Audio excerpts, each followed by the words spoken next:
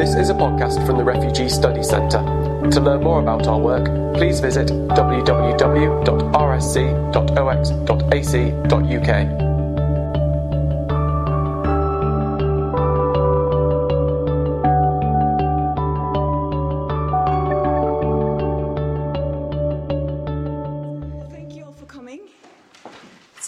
Presentation, I will explore some of the dynamics and consequences of Syrian force displacement in Lebanon through a case study of the village of Bebnin.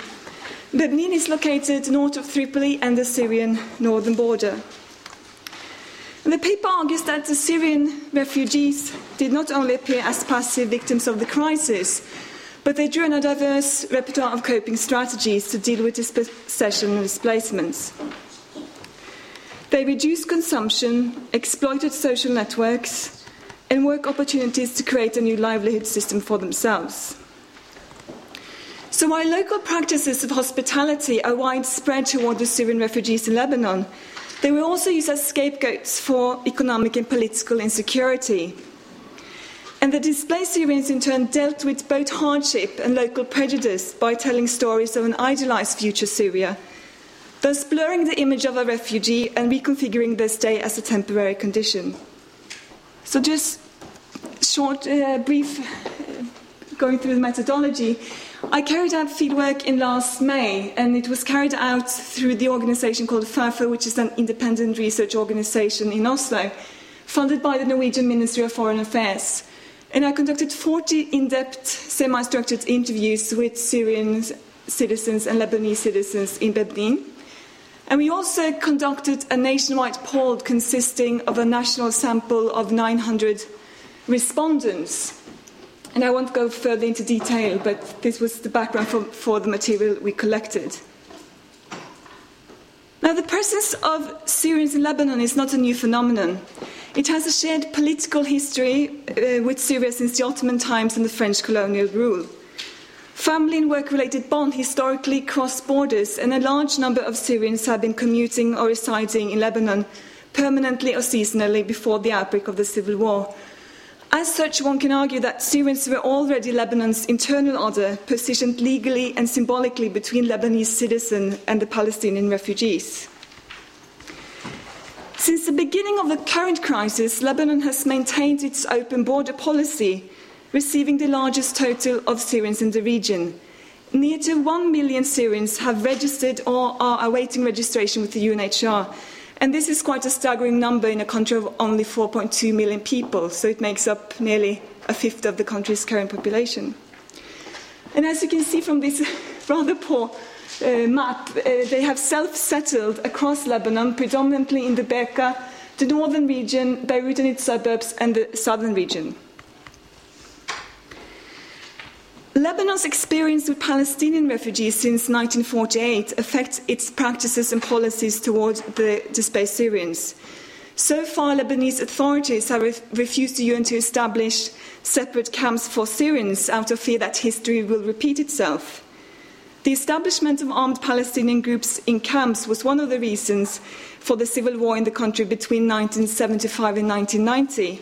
And the Lebanese authorities fear that the establishment of new camps will increase the likelihood that Syrians will settle permanently and that they will form spaces of resistance for Syrians in exile.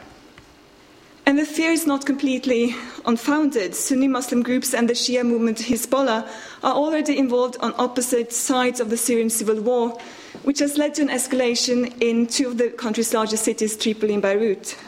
So it is in the context of the threat and actuality of violence that Lebanon offers hospitality to displaced Syrians.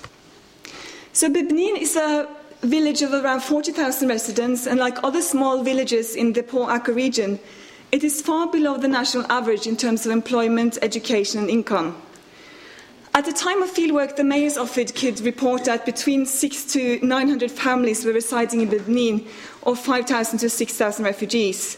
They were reported to be urban and rural poor from the Homs region, Sunni Muslims and predominantly supporters of the Free Syrian Army.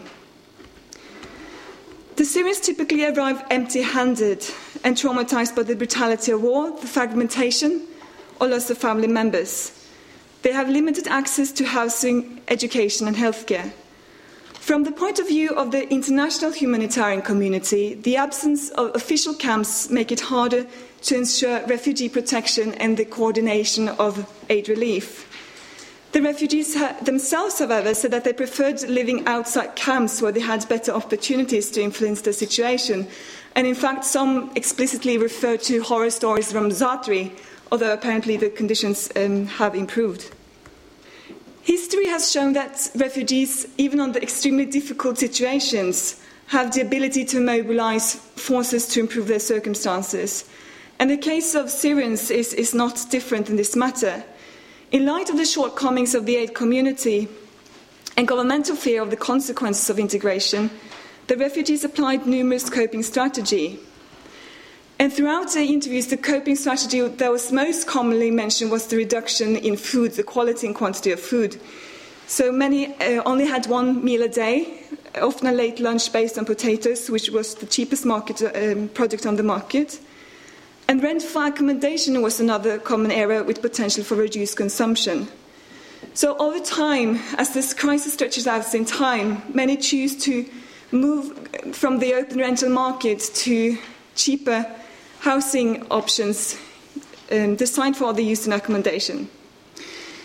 Refugees had turned shops, garages, storerooms, and even a slaughterhouse into makeshift shelters. And this is an old slaughterhouse in Benin. Others lived in informal camps in simple plastic tent constructions directly on the ground without water, electricity and sanitation. And clusters of such informal living arrangements have popped up all over Lebanon.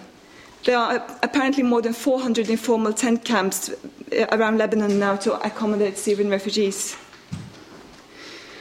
Other refugees reported to use kinship categories to reconstruct social networks in exile.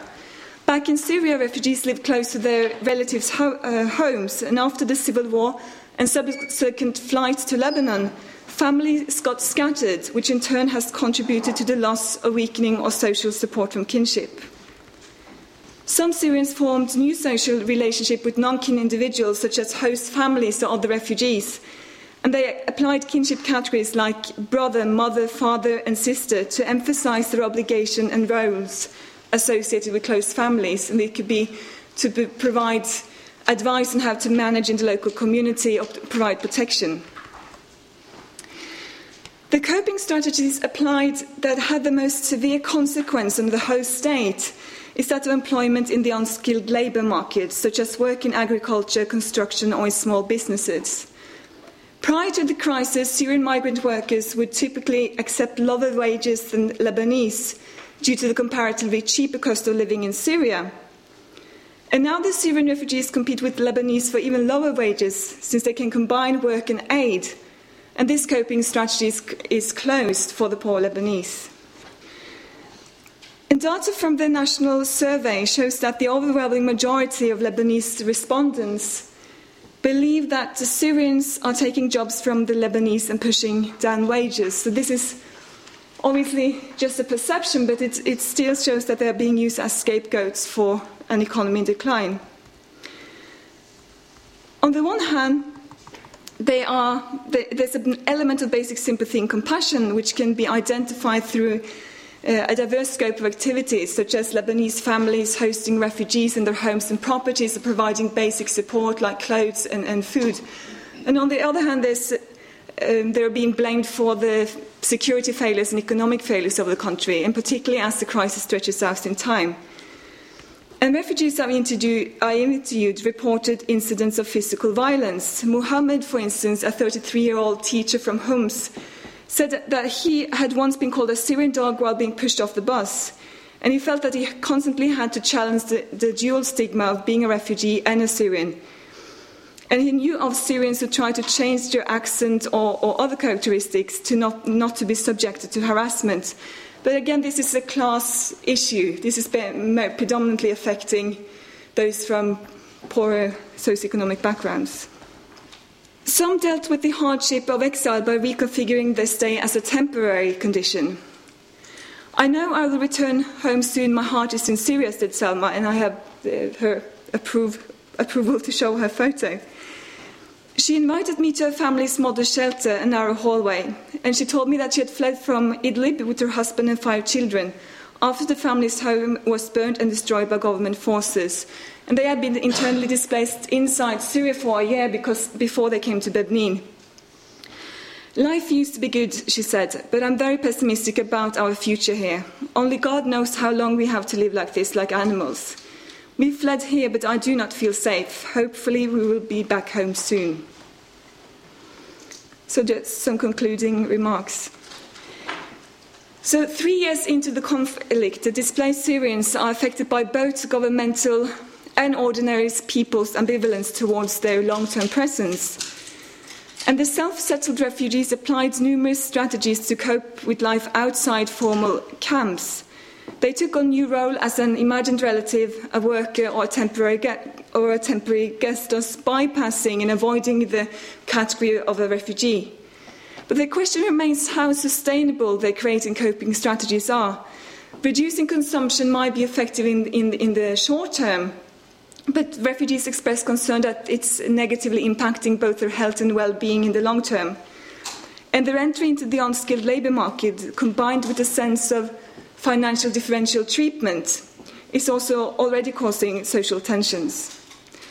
And although the displaced Syrians in Benin expressed hope of a return to Syria in the near future, there are few signs that the crisis will be short-lived.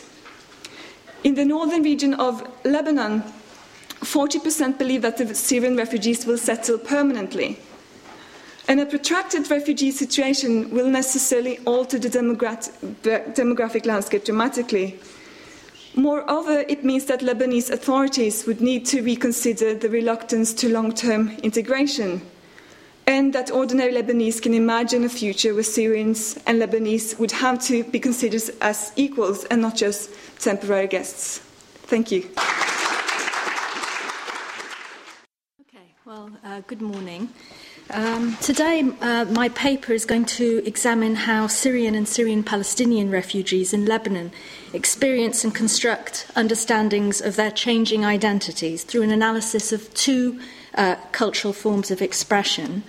The first is a documentary film produced by the Palestinian Lebanese filmmaker Carol Mansour, and it's in collaboration with the Heinrich Böll Foundation. It's called Not Who We Are, and it was released in October 2013. And it focuses on the stories of 5 Syrian and Syrian-Palestinian refugee women who have fled Syria to Lebanon since April 2001. The second initiative that I'm going to briefly look at is something called Syri Arts, and it's run by Lebanese NGO Kayani and partnered with UNICEF. And they held an organised art exhibition in Beirut, and it consisted of donated artwork auctioned online to raise funds for Syrian children. Now, just in terms of how I'm going to try and frame the paper, I'm drawing on sociologist Nash, and in 2009 she argued that paradoxically the cosmopolitisation of law doesn't actually lead to greater equality. Rather than legally promoting universal human rights, the legalisation of international human rights law has led to inequality, as evidenced through a proliferation of sub-statuses. And she characterises the refugee as what she calls a sub-citizen, which I'll go into a bit more. And then just juxtaposing her arguments with kind of a different way of framing issues of citizenship and marginalisation. I draw on Engin Aysen's theorisations. He's written about what he calls acts of citizenship and the notion of those that might be legally marginalised actually being participative actors, constructing their own identities. And in this sense, he talks of them being activist citizens, although not citizens in terms of a legal definition of citizenship. So what I'm going to do first is looking in a little bit more depth at Nash's arguments and juxtaposing those in relation to Aysen's theorisations about activist citizens. And I explore these issues in relation to cultural expression. And then I'll focus briefly on the two case study examples that I've mentioned, and just provide a very brief socio-political context, although maybe I'll skim over that since we've already had some of that background, and probably many of you are familiar with some of those aspects of the context. So, too marginalised to act, refugees as sub-citizens or refugees as activist citizens. So whilst legal migrants are often entitled to many civil and social rights in European nation-states, as well as being protected by legislation at the transnational level and subnationally, the same can't be said for refugees, asylum seekers and illegal migrants. And so in this regard, Yasmin Soysal's conclusion that the logic of personhood supersedes the logic of national citizenship perhaps is a bit premature, and in particular refugees seem to be a clear challenge to this thesis. Kind of in a similar vein, Kostas Douzinas has talked about the relationship between human rights and citizenship, and he talks about the gap between man and citizen, and he argues that it's through citizenship that we become human, that is, attain human rights. So for refugees, the perceived lack of rights is not lack of rights per se, but rather the condition that comes from the lack of being a recognised member of a political community and its associated legal protections. So this lack of recognition is dehumanising. Nash critiques Ben Habib, who argues that citizenship has been cosmopolitanised through the legal application of human rights, and so that within democratic societies, national laws of citizenship are brought in line with universal principles of international human rights. But Nash argues that Ben Habib is arguing at a level of abstraction, and she's arguing as a political theorist, and so her arguments aren't really sociologically contextualised.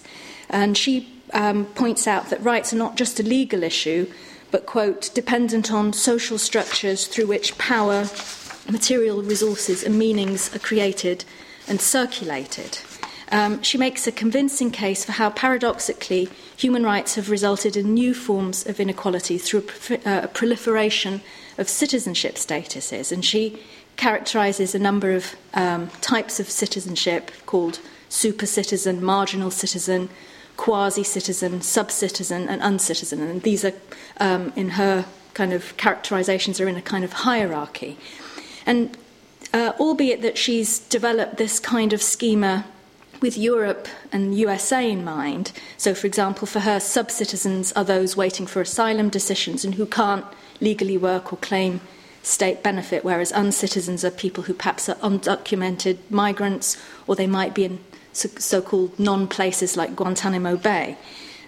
So whilst keeping in mind that she's developed these statuses in terms of thinking about Europe and the States, I found her work interesting in terms of just the idea of proliferation of citizenship statuses in the context of international human rights law, or even in the absence of application of human rights law. And so I think it has some applicability in the Lebanese context for thinking about the status of Syrian and then also Syrian-Palestinian refugees. Now, as a kind of contrast in approach, Aysin, rather than focusing on the relationship of human rights and citizenship per se, he actually argues that we need to think of citizenship in a new way. And so he proposes this idea of acts of citizenship, where he says that we shouldn't just think of citizenship in terms of a legal status or as a practice. But his idea of acts is where people do things so that they actually constitute themselves as, political actors. And these are not kind of routine things that are done. These are kind of interjections. So it's a kind of rupture. And he says that these things open up possibilities and challenge the routines and practices that can often maintain the status quo. And so he talks about intentionality, agency, purposiveness, and responsibility. Those are some of the themes that he explores in relation to this idea of acts of citizenship. Now, in academic and policy discourses, as well as through presentations in the media, and we've heard a lot about this already, the construct of the refugee as victim and recipient of humanitarian aid is a dominant one. And the framing of the refugee as a non-threatening and apolitical victim worthy of charity can be understood on one level in terms of the needs of international agencies, aid agencies such as UNHCR, projecting images that support their role in raising funds from nation states. And the intellectual history of the construct of refugee has been articulately traced by Malky, 1995, who illustrates that the dehistoricization, depoliticization, and dehumanization of refugees occurs both through the international legal machinery of international humanitarian law and also the proliferation of documentation by international aid agencies such as UNHCR and UNRWA. Now, the domain of cultural expression, whether through oral or visual arts, so poetry, theatre, film, art, enables what I'd call a rehistoricization, a repoliticization, and a rehumanization of the lived experience of refugees. So these media, rather than being safe or apolitical forms of expression that are sometimes associated with the cultural domains of art, food, and music, for example, can actually be very potent by connecting to audiences through visual and auditory senses and connecting emotion and politics.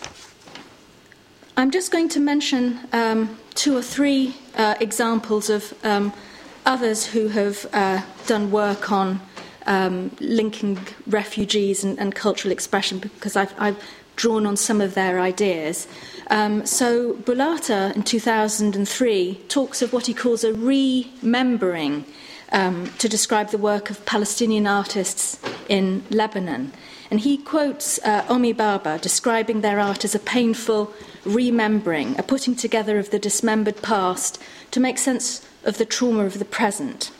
And this theme of explicit engagement with violence and trauma is the focus of MacDonald's article on poetics and the performance of violence in Israel-Palestine, where he highlights what he calls the performative capacities of violence to generate culture.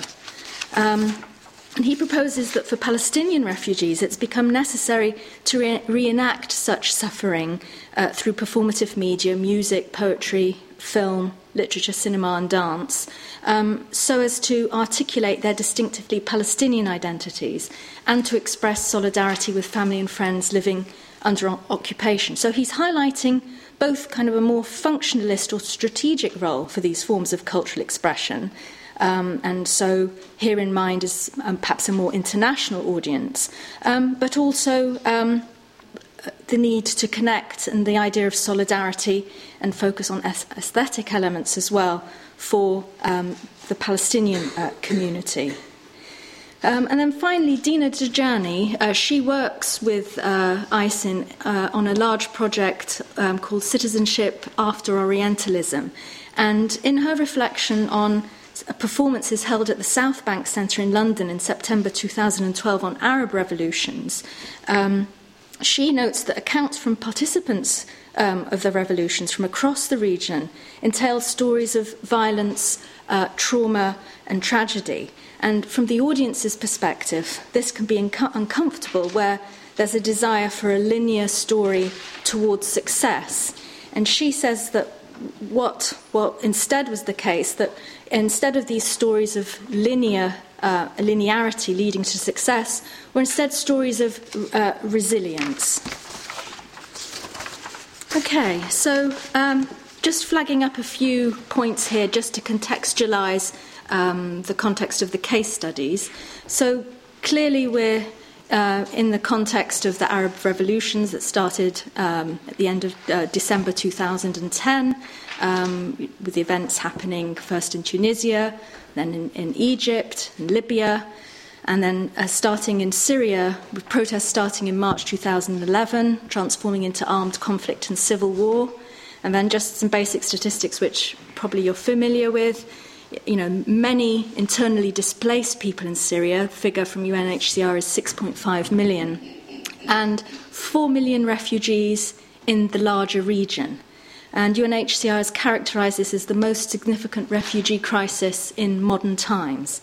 Now, in Lebanon, by the end of this year, UNHCR has estimated 1.5 million Syrian refugees and 100,000 Syrian Palestinian refugees.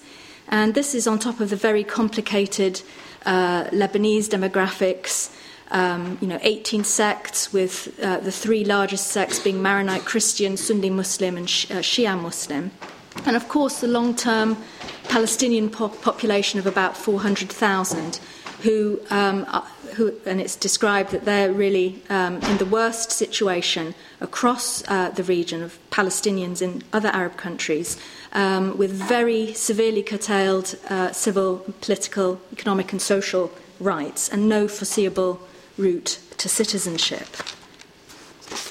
Okay. And also just to say that UNHCR has a responsibility for the Syrian refugees and UNRWA for Syrian Palestinian refugees.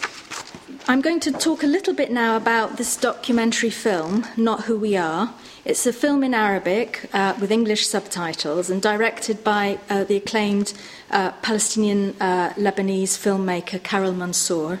And it's in collaboration, as I mentioned, with the Heinrich Boll Foundation's Middle East office in Beirut. And it was released in October 2013. And Carol Mansour is well known for her work. She's done films on domestic workers' abuse and child labour in Egypt, Lebanon and Yemen. And she's won international awards for her documentary films. And she's also been commissioned, she's done films for the UN and NGOs. This film focuses on the experiences of Syrian and Syrian Palestinian women refugees in Lebanon. And Mansour explains that the title of the film was eventually decided on as almost all the women at some point throughout the making of the film said, "This is not who we are." And the advertising script for the film positions it in relation to a wider global context where tens of millions of people are displaced by war, but it focuses in particular on women's experiences. And it provides a rationale as raising international awareness on women refugees' sexual vulnerability in times of war, and in the context of increased media accounts of trafficking, sexual exploitation and early marriages. Mansour says her main audience target is the Lebanese, and she talks a lot about the negative attitudes of the Lebanese to Syrian population. And her idea is that by focusing on personal stories that there'll be some kind of connection there, that they're no longer just, as she says, strangers on the street. And so we hear these stories of these five women. And the women talk amazingly, very frankly, intimately, and sometimes poetically about their lives. And visually, the film is predominantly made up of a series of simple shots about the daily lives of the women. And the environment's quite basic, and so the film sequence isn't very visually rich to watch, but the power of the film comes from the intensity of the women's stories. And these stories are interspersed with photos which are added to illustrate memories. The women come from a range of different backgrounds. So, for example, there's a young woman in her 20s from Halab. She's an artist and graduate from a middle-class background living in Beirut in a mixed male-female household with her sister. In contrast, there are two young mothers who are living in the Bekaa near a warehouse with babies, and 5 families to a single tent. And then Samar, which was not her real name, it was a pseudonym, and her face isn't filmed in the film. And she's in severe financial difficulties with a sick husband, and she's made the emotionally difficult decision to marry off her 2 teenage daughters, aged 14 and 16.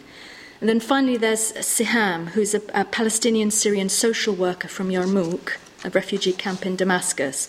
And she's a single mother in her 30s with twin daughters aged 6, and she was widowed after her husband was killed in front of her and her daughters when they were distributing aid in Yarmouk. And she now lives in Shatila, refugee camp in Beirut, and she's running a school for Syrian children. And as a Palestinian from Syria, Siham is in the most precarious position legally, given that Lebanon doesn't officially recognise Syrian Palestinians as refugees, and also under the remit of UNRWA rather than UNHCR. So, whilst the blurb talks about this documentary providing an insight into the refugee experience, what we see really are narratives of ordinary women trying to make sense of physically and psychologically traumatic experiences. And although the title Not Who We Are implies a disjuncture with the past, or they say this is not who we are because they feel they're having to do things that they wouldn't normally do,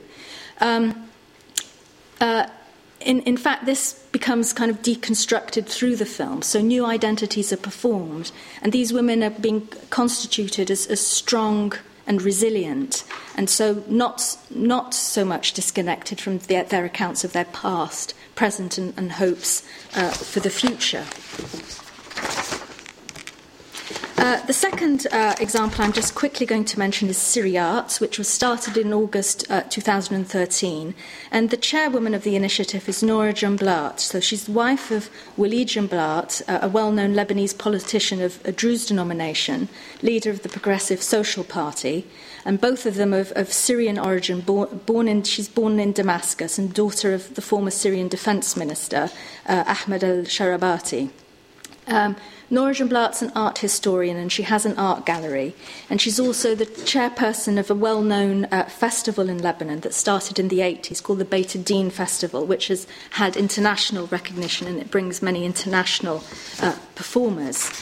Now, this initiative had its official opening on October the 30th in 2013, and it featured the work of 145 artists, drawing from 25 galleries across Syria and the region and diaspora, and curated by the director of contemporary art from Sotheby's in New York. And it included paintings, photographs and sculptures, and they were displayed from the 30th of October to 10th of November at the Beirut Exhibition Centre. And they've been donated, and the proceeds go towards supporting Syrian refugee children in Lebanon. And themes, as one would expect, are focus on violence and centre on death, and echo some of the themes that's why I mentioned earlier the work of Bulata and also MacDonald, the idea of performative capacities of violence to generate culture. And then just quickly to say that this should be contextualised in terms of that there's been a huge influx into Beirut of Syrian art, music and literature since the unfolding of the crisis. But there's a longer history to this, a flourishing art scene since the 1990s, also transnational art networks from 2000s. And there's a new initiative now called the Art Residence Alay in Alay, Lebanon.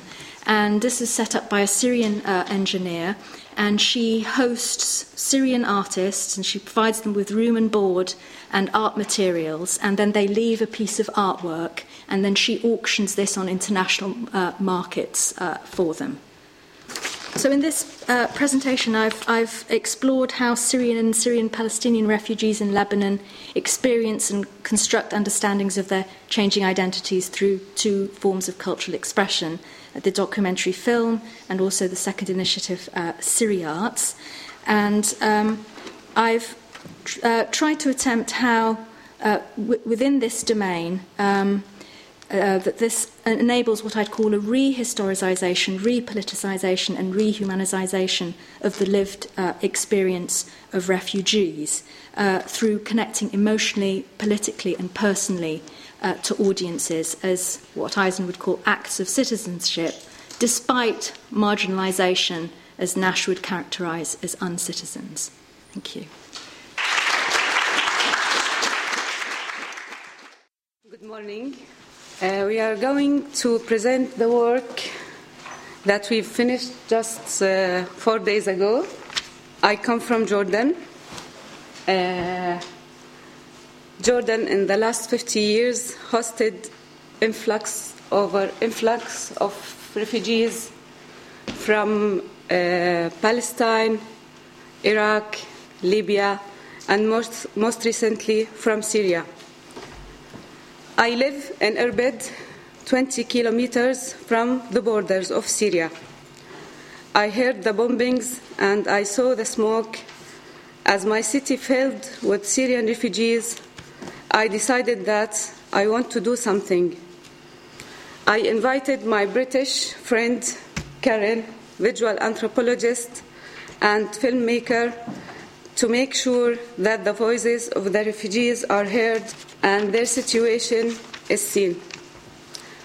We felt our research would be more objective with the insider-outsider eye. Here, this is the map of Jordan. Most of the Syrian refugees entering northern Jordan are from Daraa, only 20 miles from Irbid. In just the area of Irbid and around Irbid, Ramtha, Torra, many villages there. The rural area are around Irbid. Just to let you know that Daraa and Ramtha in Horan region. Horan region, you see this line, the black line divided the area. It was one region before the colonization of Jordan and Syria, and the official border for Syria and Jordan divided the region. It's like quarter in Jordan and the rest in Syria. So this is to show that the same people who live in Horan and in Ramtha, they share the same cultural issues. The religion plays a significant role in their lives, and marriages, movements, trade were very common between the two populations. And the Syrian refugees who came to Jordan, actually, they were coming to their families and relatives, and they didn't consider themselves as refugees. And the point that all the people think that the refugees concentrated in the camps in Jordan. But it's 80% of the Syrian refugees living in Jordan have settled outside the refugee camps, which is shocking. And because of this, we wanted to do our paper about the refugees who live in out camps. And over 80% of these refugees are women and children. And in the 8 months between April and December 2013, the population of Al-Zatari, the largest refugee camp in Jordan, dropped by 40%. And now we're going to show you why the number has dropped. So, Karen. Thank you. So we decided to spend the majority of this presentation just giving space for the people that we've been with for the last 4 months to speak to you. So we spent some time with about 20 families in the area of Irbid, in and around Irbid, and some in the city, some in the very urban context, and some in the slightly less urban context of Al-Ramtha, which is much closer to the border.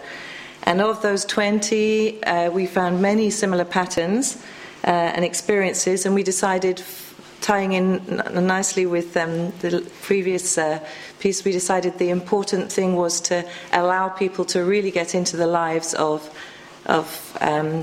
two families. We selected two families, and the experience of those two families represents in many ways the experience of hundreds, thousands of families. So this lady, Bara, she 2 weeks ago was still living in Syria, in Daraa. She was lost her home and left about 2 weeks ago. Had an 8-day journey to get to Al-Zatari first.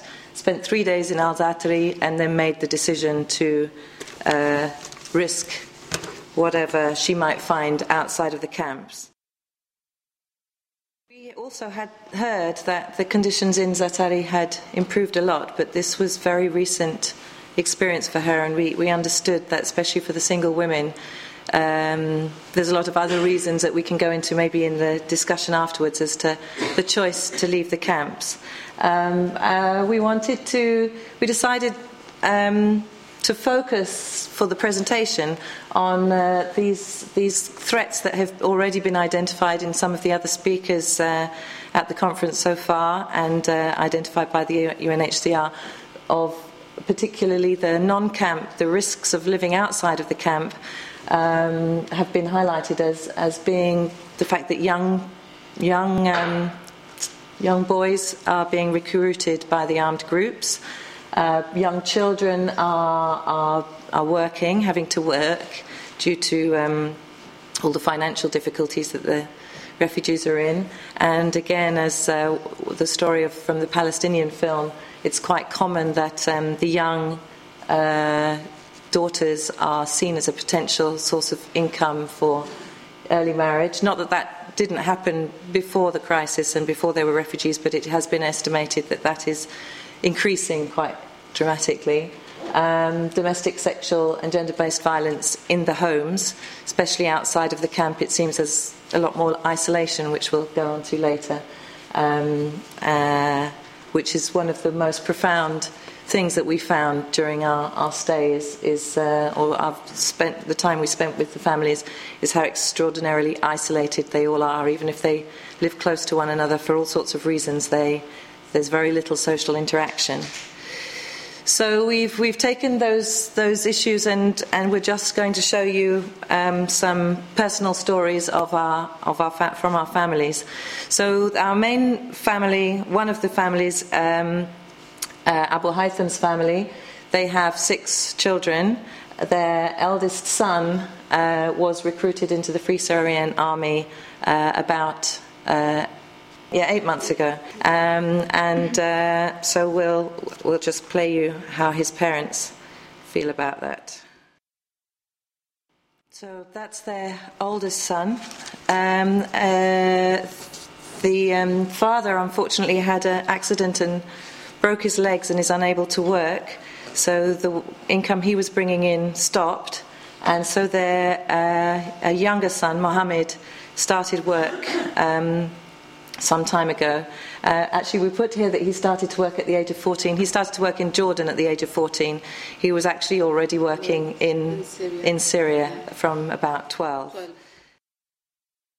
So that's Mohammed. The rest of the family, there are 2 daughters who are in school, and they made a choice. We have talked to them a lot about the choice they made not to consider them asking for them to marry young, but to allow them to go to school and cope with the consequences. The other family that we spent a lot of time with is Abu Noor's family. The lady you met at the beginning, Bara, she is part of the extended family, which is why she was in this house. But the Abu Noor's family, they've been in Jordan for a couple of years, since the height of the beginning of the crisis. And they have chosen to marry their eldest daughter. Two men from United Arab Emirates came, 2 brothers came and looking for young brides, and the girl Nasreen and her cousin married and were taken to Dubai. To Dubai. We don't know. It's a little bit unsure exactly what happened there. What we know is that after less than a year, the cousin stayed and has already had her first child, but Nasreen, the daughter in this house, was divorced and sent back, and now is a 14-year-old divorced girl, ashamed and shut in the house. So we'll show you her story. But what we're trying to do in these clips is touch on the emotional side of these experiences, and maybe in the discussions we can talk about the logistics. But one area that unifies all this is this sense of isolation, which the whole film, when we finish making it, will focus on. And the paper, if you get to read it, focuses more on. This is just a quote from Hanan, the last woman who spoke, who's the actually stepmother of Nasreen. Prison is better than here, because in prison you can see people, you can meet and talk to people and laugh and joke. Here there's nothing. I spend the whole day sitting at home without going out. Nobody comes to visit me. Even if we laugh, it's not from our heart. It's just to show the people that we're happy. Most of the time at night I spend it crying. We found a lot of crying women. It was almost the one thing that was unifying them, that they could share and do together. We'll maybe talk about this more in the question and answer. I'll hand over to Rupa for the conclusion. To conclude, in this ethnography, we have shown that the extremely large and growing out of camp refugee population in and around Irbid are already at risk of increasing incidents of recruitments of young boys by armed groups, child labor, early marriages, and endemic depression and isolation. And solution to this need to be found as a matter of urgency. Thank you.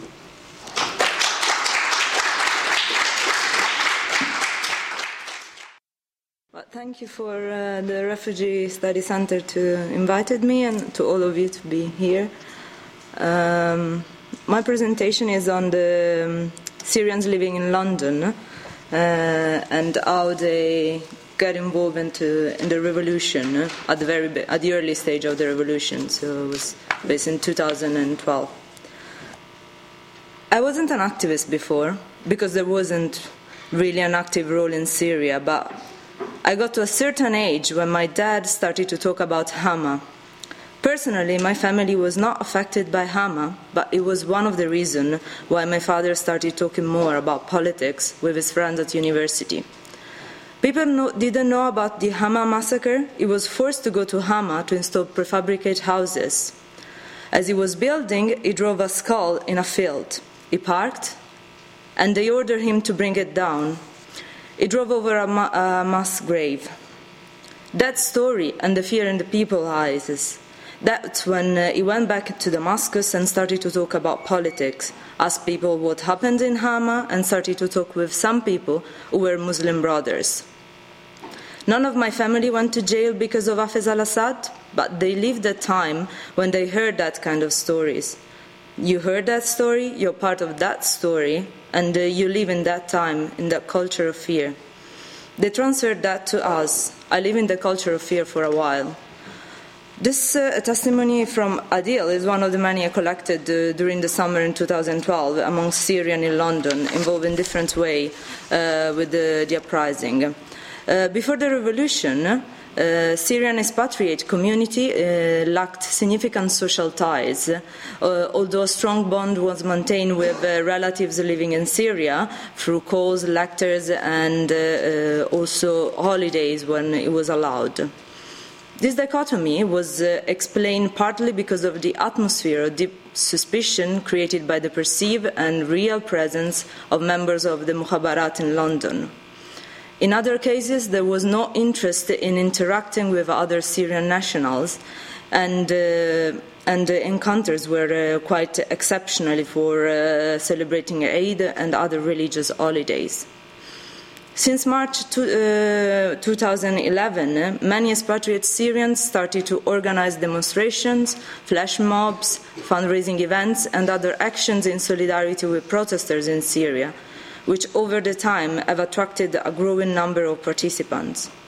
Numerous organizations and associations were founded, whose main activities included raising awareness and also providing humanitarian assistance in favor of people displaced in Syria by the unfolding violence.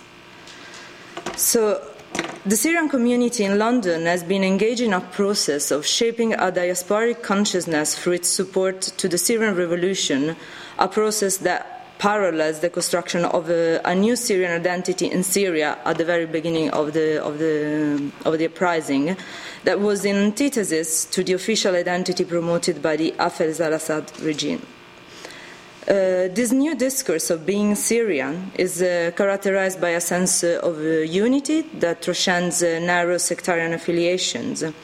And although the intensification of the violence and the fragmented nature of the political opposition have had a negative impact on this consolidation of this sense of unity, it cannot be denied that a distinct Syrian diasporic identity has emerged. So the following reflections are an attempt to understand the particular historical contingency that underlined the emergence of this new diasporic community, as well as the mechanism that underlined the emergence of this diasporic subjectivity that has been constituted through this process. Despite the displacement, indeed, there was a surreal character that made the perception of the regime even more pervasive and penetrating amongst Syrians in London. This phantasmatic presence of the Syrian state was not only the result of the atmosphere of deep suspicion. Syrians in exile have internalized al-Assad regime's power through fear, pain, and melancholia, conveyed by their memories of state violence and migration.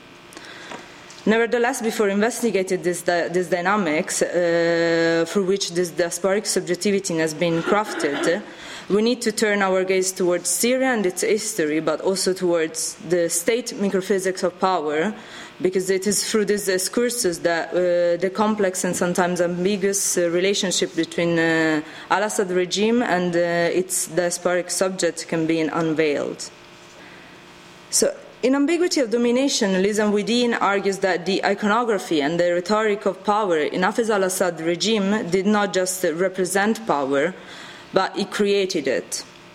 However, such rhetoric and symbolism did not produce so much belief as obedience. So the state was able to maintain its power by forcing citizens to act as if they believed the regime's depiction of the nation, thus creating what Navarro Yashin called a cynical subject. Navarro Yashin argues that despite criticism, cultural resistance, and political opposition, there is a pragmatic reproduction of the state from its margin through everyday life practices. Nonetheless, in the Syrian case, this process of everyday statecraft from the margin was not achieved just through people's obedience and cynicism. Since the inception of the al-Assad regime, people experienced the pervasiveness of the state through its unmediated violence. Particularly at the end of the 1970s, the regime faced and repressed an almost nationwide uprising. After the assassination of the president in 1980, the regime responded to terrorism with state terrorism. And the escalation of violence only ended in 1982 with the notorious massacres of Hama and the imprisonment of thousands of Syrian dissidents or alleged ones. In her analysis of these events, Sawa Ismail observes that violence became a medium of state power. Not only the real and physical violence employed against its prisoners and victims, but also violence came to occupy the domain of the surreal, trauma, and imagination. Whereas the Hama and Tadmor prison massacres have had a strong impact on people's social imaginaries, it has been the constant looming threat of incarceration for political reasons, with its attendant specters of tortures and disappearance that have pervasively shaped Syrian subjectivity. The tale of torture suffered by some victims have been transformed into rumors and whispers, while these appearances condemn the everyday life of the families to a painful emotional limbo. Both these experiences function as part of the machinery of state power. However, they did not just represent the ultimate act of that punitive system, but a core element of its mechanism, ensuring a widespread fear among Syrians. In Political Life in Cairo, New Quarters, Ismail suggests that it is through fear that, as much as fantasy, that the state insinuates itself into people's structures of feeling. It is through fear that the state is inscribed when it has been eroded. This observation could also describe the relationship between Syrians and a state founded on structural violence and proliferation of multiple intelligence agencies and the Praetorian Guards, whose aim was the protection of the regime. So the performances of political violence witnessed and experienced by many Syrians in the 1980s are profoundly connected to their modes of feelings. This politics of emotion based on pain and fear as well as obedience has dominated the relationship between the Syrian subject and the state. Indeed, during my fieldwork, Khalil and Adil argued that with the revolution many Syrians were able to break the wall of fear created by the regime.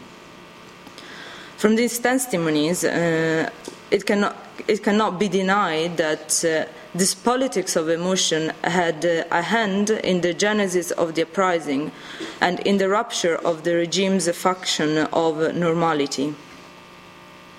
The articulation of memories, particularly memories of violence, produces a sense of continuity and community that can be reinforced in the context of migration.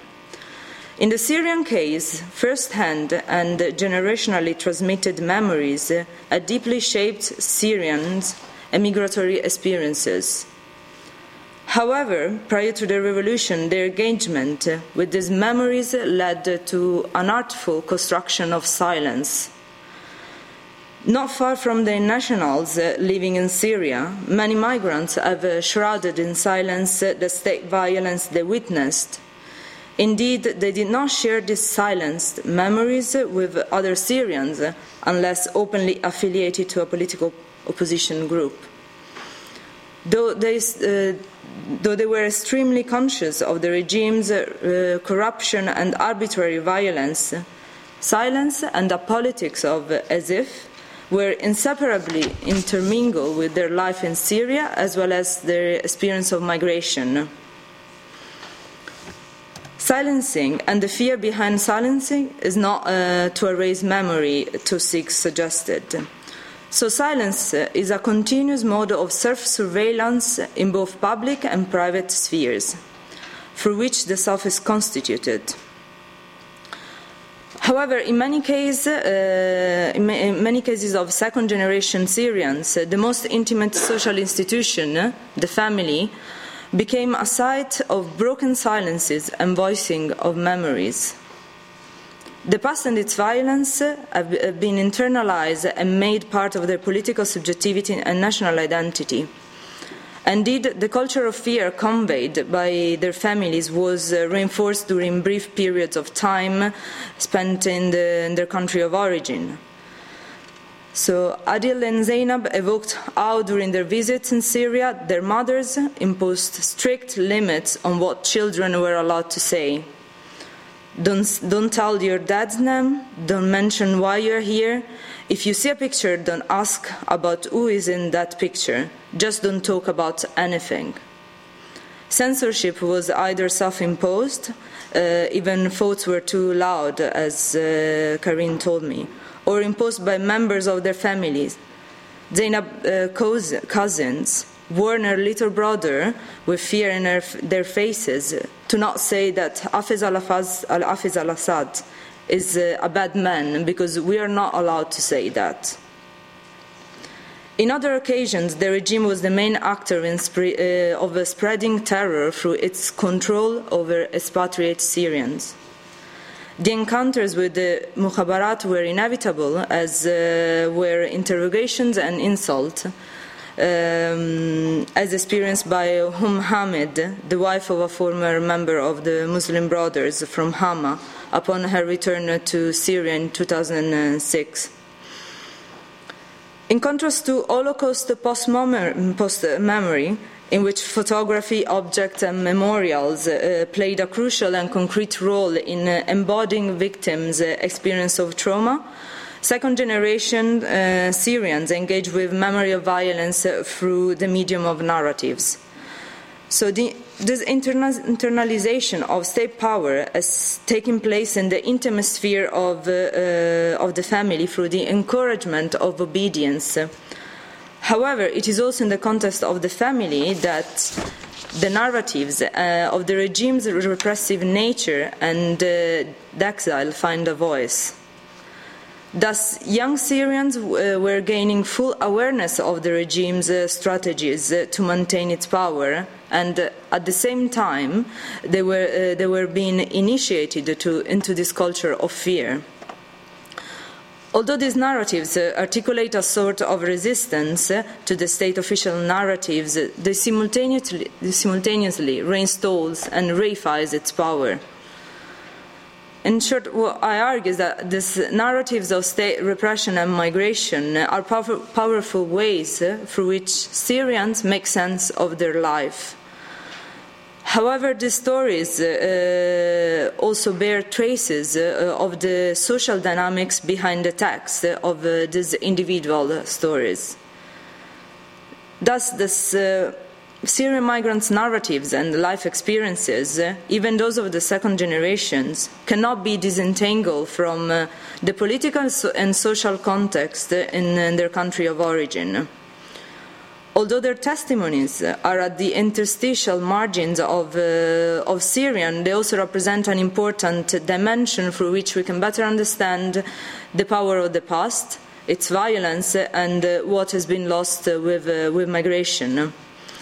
And moreover, it is through these memories of violence and displacement that a Syrian diasporic subjectivity has been constituted.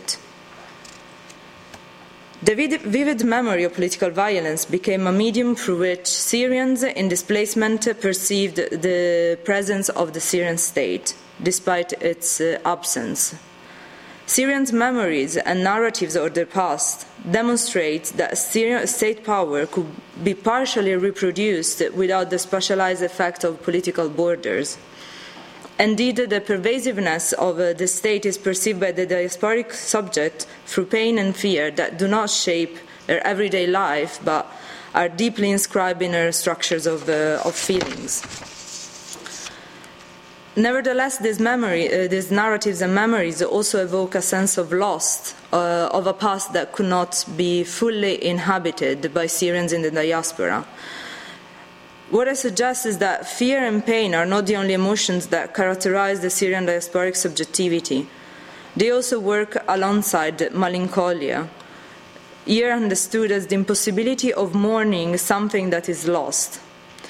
Syrian diaspora melancholia is related to the violence they witnessed in Syria, something that deeply affected their families and also their friends, as experienced by Mohammed, Hamid, as well as Adil and Zainab's parents. However, melancholia is also an effect of migration and the impossibility of visiting home for those affiliated or allegedly affiliated to a political opposition party during the Hafez al-Assad regime. Judith Butler points out that grief furnishes a sense of political community of a complex order, emphasizing that grief contains the possibility of apprehending a mode of dispossession that is fundamental to who I am. Indeed, the possibility of mourning a loss as a social and political significance through which the individual is constituted as part of a social community. With the start of the revolution, many Syrians in London began to speak out against the regime and thus organizing demonstrations and other events. It is in this moment of crisis as well as renewal that a sense of collective diasporic identity started to be forged. Rahman suggested that migration itself does not give rise to diasporic identification. A diaspora is characterized by the historical contingency of its moment and tends to manifest itself at the time of need. In the Syrian case, the rise of diasporic consciousnness is a response to the uprising, through which Syrians in London develop a new imagination of community that mirrors what happened in Syria at the early stage of the uprising. However, the mimesis is not simply a repetition of what happened in Syria, but it entails a process of a cultural reconfiguration. I just want to say that this process and reappropriation of the past could be also perceived as a way of mourning what is lost and the violence. And so it's through this process that the Syrian diaspora can become symbolically embodying the Syrian nation, at least at the early stage of the revolution.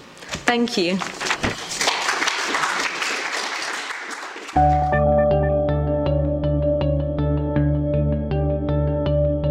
For more information about the different ways you can stay updated and engaged with the work of the Refugee Study Centre, please visit www.rsc.ox.ac.uk/connect.